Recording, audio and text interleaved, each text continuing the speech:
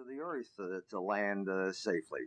The turbulence is something that concerns the frightened flyer. Well, as a matter of fact, airplanes are built for turbulence. Every time there's a hurricane, our airplanes fly through that hurricane, fly through the eye of the hurricane with sheer wind forces over 165 miles an hour. Airplanes, like boats, are built for rough seas and are built for turbulence. There has been no American commercial airline that has crashed as a result of turbulence. Sometimes you hit some turbulence and the airplane drops, and if you're not wearing a seatbelt, you may bang your head. But it's very interesting, even though people may be hurt when you go through terrible turbulence, nothing seems to happen to the airplanes. They all indeed land safely. The other thing that frightens people is the way airplane accidents are handled. I don't know how many of my listeners read the headlines yesterday that 2 to 4 million airplanes took off and landed safely. Well, don't bother looking for that headline, because you're never going to read it. It doesn't sell newspapers.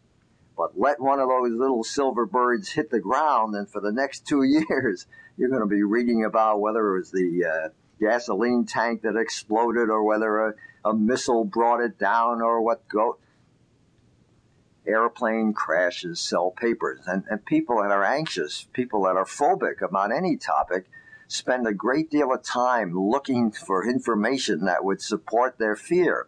And if you're indeed uncomfortable flying and all you read day after day is how the airplane crashed and how they're looking for survivors and how they find the black box, it sells an incredible amount of paper. Well, let's look at the dynamics of anxiety. Why have a fear response? Initially, when nature decided to create this, it created what was called a fight or flight response.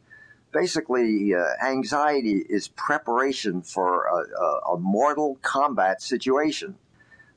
You probably have all read stories of the 70-year-old grandmother that goes out in the backyard and sees her grandson pinned under a car, runs over and lifts the car up.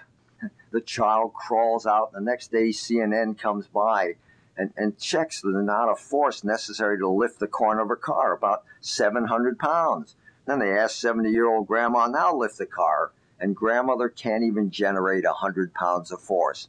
Well, where did the other 600 pounds of force come from? Well, it comes from the secretion of an extremely powerful drug in your body, a drug called adrenaline, the most powerful drug, a drug that's used in the olden days for you to be able to wrestle a saber-toothed tiger, to be able to jump 20 feet up in a tree, to be able to run a 100-yard dash in 4 seconds. As a matter of fact, when we feel anxious, every symptom that you experience is actually preparation for mortal combat and can be explained as a very useful adaptation of the body's preparation for mortal combat.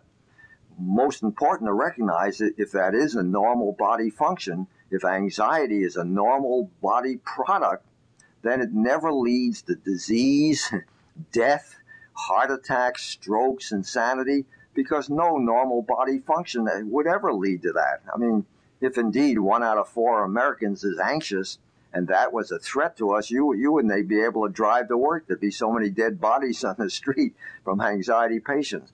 Anxiety is not dangerous. Anxiety is uncomfortable. And the incredible part, when you get to the part where you handle your anxiety well, you will recognize experientially that that's true. No normal body function leads to death, disease, or insanity. That mechanism was placed there to save your life. When you get anxious, you are actually focused and perceiving that the situation you're in is indeed a threat to your existence. I used to talk about everyone having a scare voice, and I used to call it the Phob-Ease voice.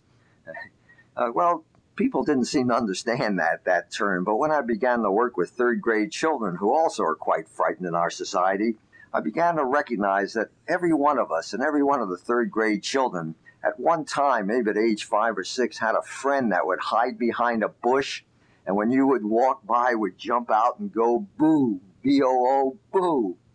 Well, all of us have a boo voice. All of us have a scare voice.